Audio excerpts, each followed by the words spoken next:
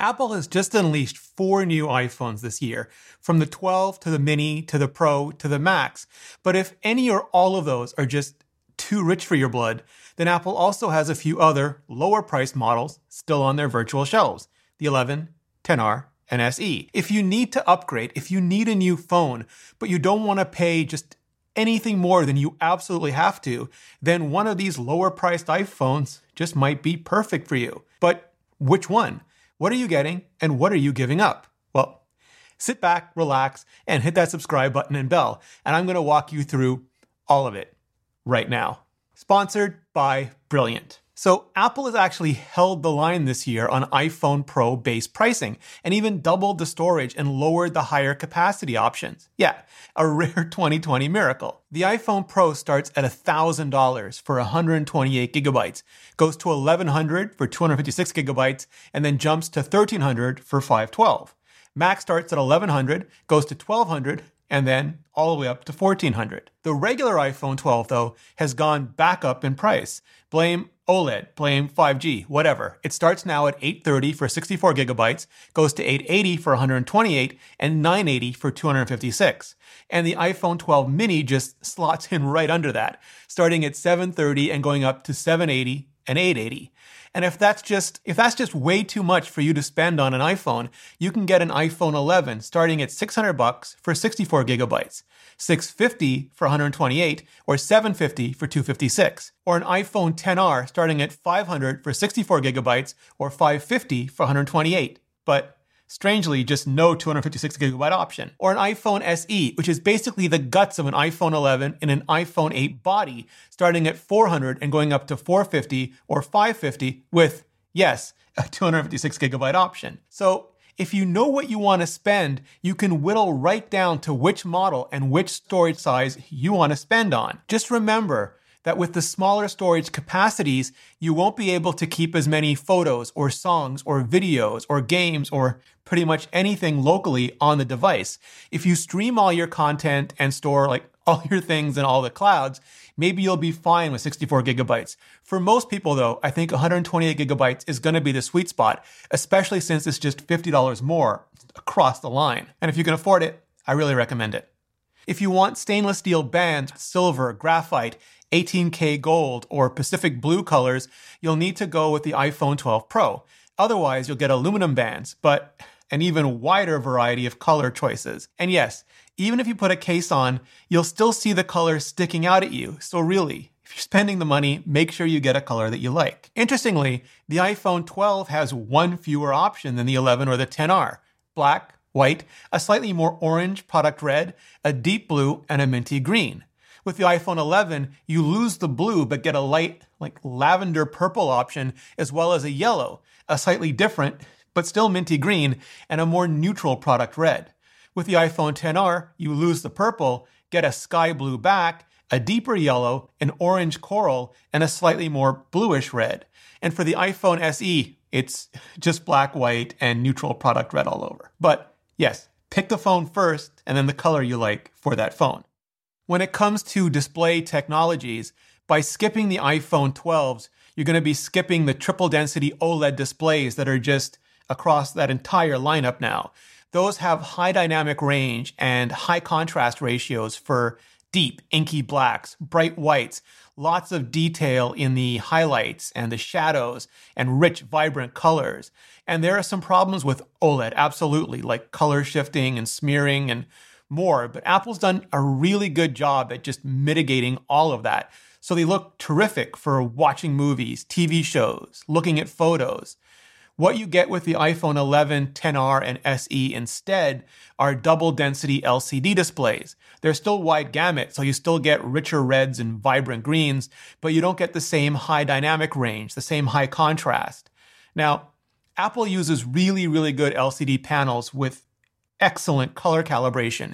So unless you really care about HDR or are holding them side by side with OLED, you may not even recognize or care about the differences. In terms of size, if you don't get an iPhone 12, you don't get the option for either a Pro Max or a mini size.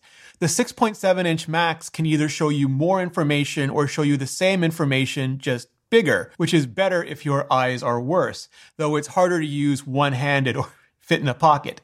The 5.4-inch mini is the opposite. Much easier to use one-handed and fit into pretty much any pocket, but much less and smaller text on the screen. Almost all the other iPhones are 6.1 inches, at least when it comes to the displays. That's the 12, the 11, and the XR. They're all the same screen sizes. Just the 11 and XR are slightly bigger, thicker, and heavier because they have to squeeze in those LCD screens. Otherwise, it's just Goldilocks all the way. All of them. If you want small but don't want to pay mini prices, there's also the iPhone SE. It's a little bigger physically, but at 4.7 inches, it has an even smaller display. And that's thanks to the classic design with the forehead and chin, rather than the more modern edge to almost edge design of the others. It's still pocketable and one-handable, just with a much lower screen to bezel ratio. So if you want the biggest or you want one of the smallest, you have less choice to make. But if you want one of the 6.1 inch sizes, then you can choose based on price and other features. And that includes things like the new ceramic shield on the iPhone 12 models, which is ceramic impregnated glass that, combined with the flatter design, has Apple rating them as 4 times harder to break than the previous iPhones, like the iPhone 11. Now, they're all still chemically strengthened and ion exchange on the 12s, 11, XR, and SE, which just means if you drop your phones a lot, like I tend to do, you'll want to go for a 12 and probably, in any case, go for a case. But in terms of scratch resistance, scratch protection, they're all the same. So get screen protectors as needed. For particle ingress protection, it's also the same, which basically means dust and dirt. They're IP6, which is pretty much as good as you can get. Water resistance varies a lot though, where the iPhone 12 models, just all of them, will give you up to 6 meters for 30 minutes. The 11 will only go to 2 meters, and the XR and SE only 1 meter. So you can't swim or anything like that with any of them because they'll fail eventually if you do. But if accidents happen in the bath, at the pool, at the beach, in the rain, you'll have as much protection, basically, as you pay for. The biggest differences between the iPhones are the cameras. And the biggest differences between the cameras are how many there are and how good they are and how many computational modes they have. They're all 12 megapixels just all the time, at least on the back, and they all have wide-angle cameras. The iPhone 12 Max is just a wide aperture, big sensor, low light monster, with the other iPhone 12s being just a step behind it. All of the iPhone 12s and the iPhone 11 also have an ultra wide angle camera, which means you can kind of zoom out to capture more of what's in a scene. And the iPhones 12 Pro have a telephoto, with the Max being slightly worse aperture, but also slightly more telephoto-y. So you can kind of zoom in to get better close-ups. For computational modes, the iPhone XR has the original Smart HDR, while the iPhone SE and 11 have the second generation, and the iPhone 12's the third gen. The iPhone 11 also has Deep Fusion for like mid-level light and textures, and night mode for low light, but only on the wide angle. The iPhone 12 has both of those things for just all of the cameras.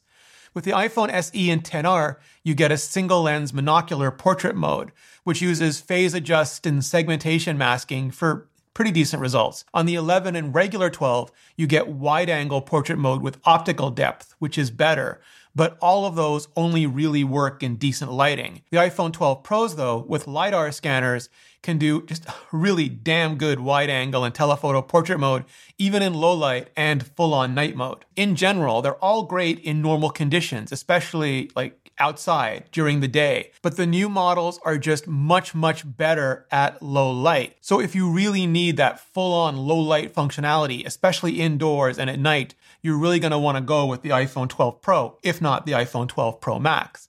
And yeah, the selfie camera story is very similar, just 12 megapixels with a slightly wider mode only on the iPhone 12s and 11, and 7 megapixels on the XR and SE. And the SE isn't a true depth camera, so it can't do any of the fancy fun AR stuff. It's just a regular FaceTime camera.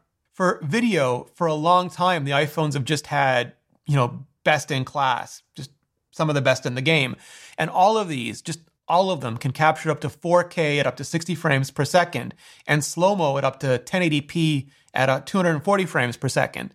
The difference is the iPhone XR and iPhone SE cap out at 4K 30 with extended dynamic range, while the iPhone 11 can go up to 4K 60 EDR, which is great, except that the iPhone 12s can now go up to 4K 30 in full-on HDR, Dolby Vision high dynamic range, and the iPhone 12 Pro up to 4K 60 in that mode. And of course, you get that video in wide angle on all of them, ultra wide on the 12s and 11, and telephoto just on the 12s Pro. So it really comes down to, do you want to shoot just casual video under normal conditions, or do you want to pay more to shoot next level video under a wider range of conditions?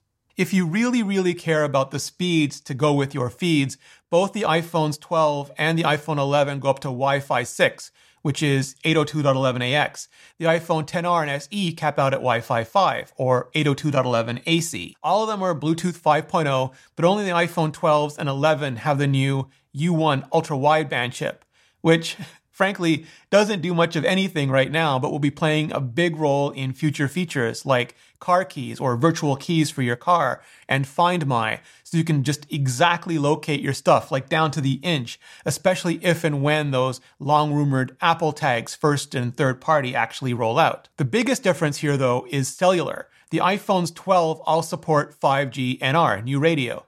Maybe you heard. Of course, whether your carrier in your area supports it or not is a way bigger question.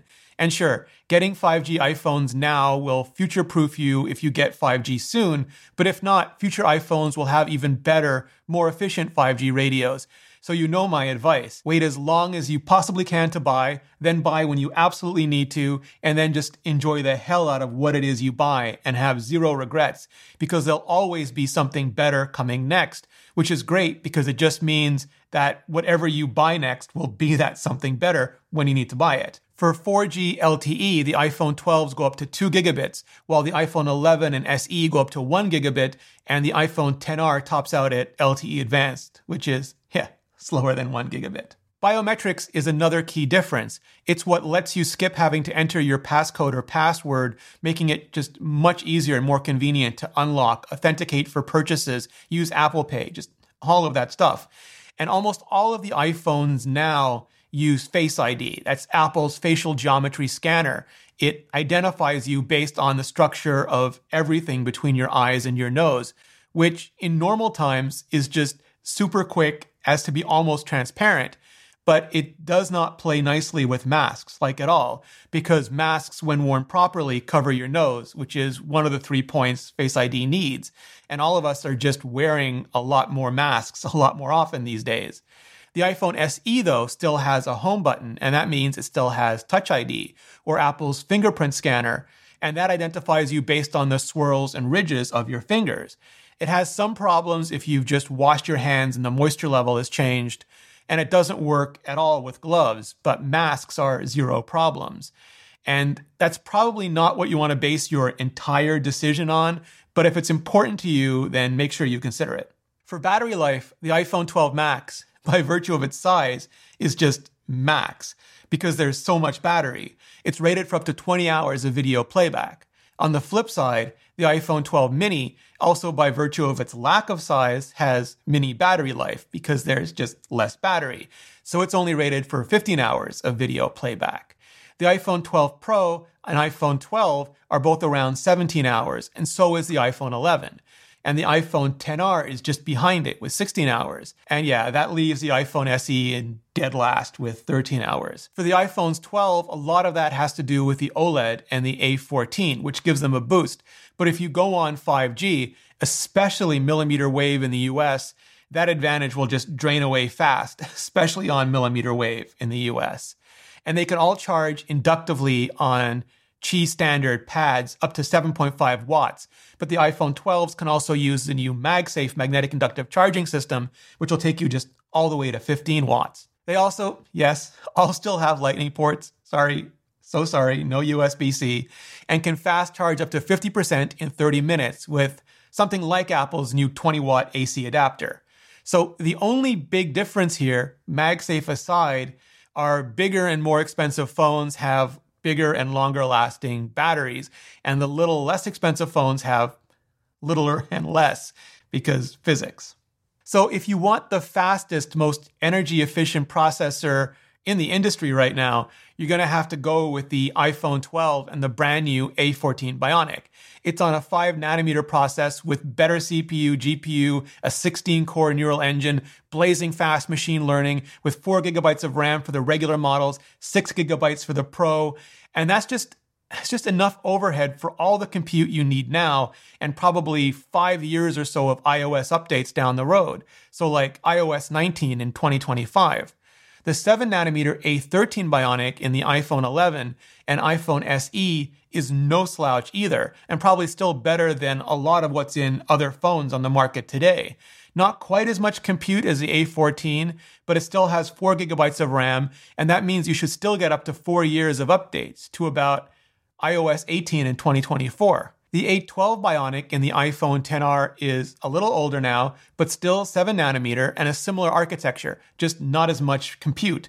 3 gigabytes of RAM, and probably only good for updates out to iOS 17 in 2023, which, to be fair, is the maximum currently offered by the very best of the best Android phones by the likes of Google and Samsung. Now, day to day, you'll only really notice the difference in things like how many photographic modes you get and how fast they resolve, how well big games play and big social media apps stay in memory before they get jettisoned. And yeah, more is always more, but also sometimes enough is enough, especially with just how damn good Apple Silicon is in general these days, especially with how it's using AI and machine learning and computational photography and audio, basically using all the bits and algorithms to do far more than the atoms themselves are capable of. And to learn just much more about that, to get in on the ground floor if you want to, check out Brilliant's new neural network course. Brilliant's a website and app with over 60 interactive courses in math, science, computer science, logic and deduction, physics, quantum mechanics, game theory, cryptocurrency, neural networks, and so much more. It's based on problem solving and active learning. It's about seeing concepts visually and interacting with them, and then answering questions that really, really get you to think.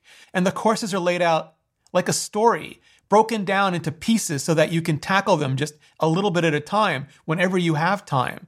And there are no tests, no grades. You just pick a course based on what you're interested in and get started. And if you make a mistake, it's no big deal at all. Just check out the explanations and keep going. Head on over to brilliant.org/ReneRitchie and sign up for free. Just click on the link in the description or go to brilliant.org/ReneRitchie, and the first 200 of you can also level up with 20% off the annual premium subscription.